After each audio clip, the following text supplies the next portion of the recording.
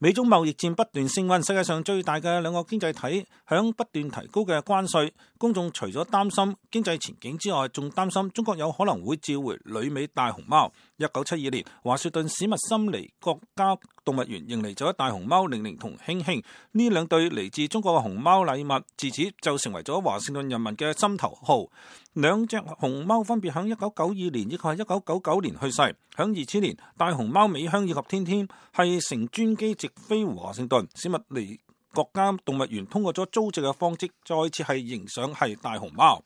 響2020年底，美香同天天嘅20年租期亦都將會到期。動物園向華盛頓郵報表示，仲未同中國討論熊貓租借嘅事宜，亦都無法預測結果。如果唔再續約，美香同天天將會被接回中國。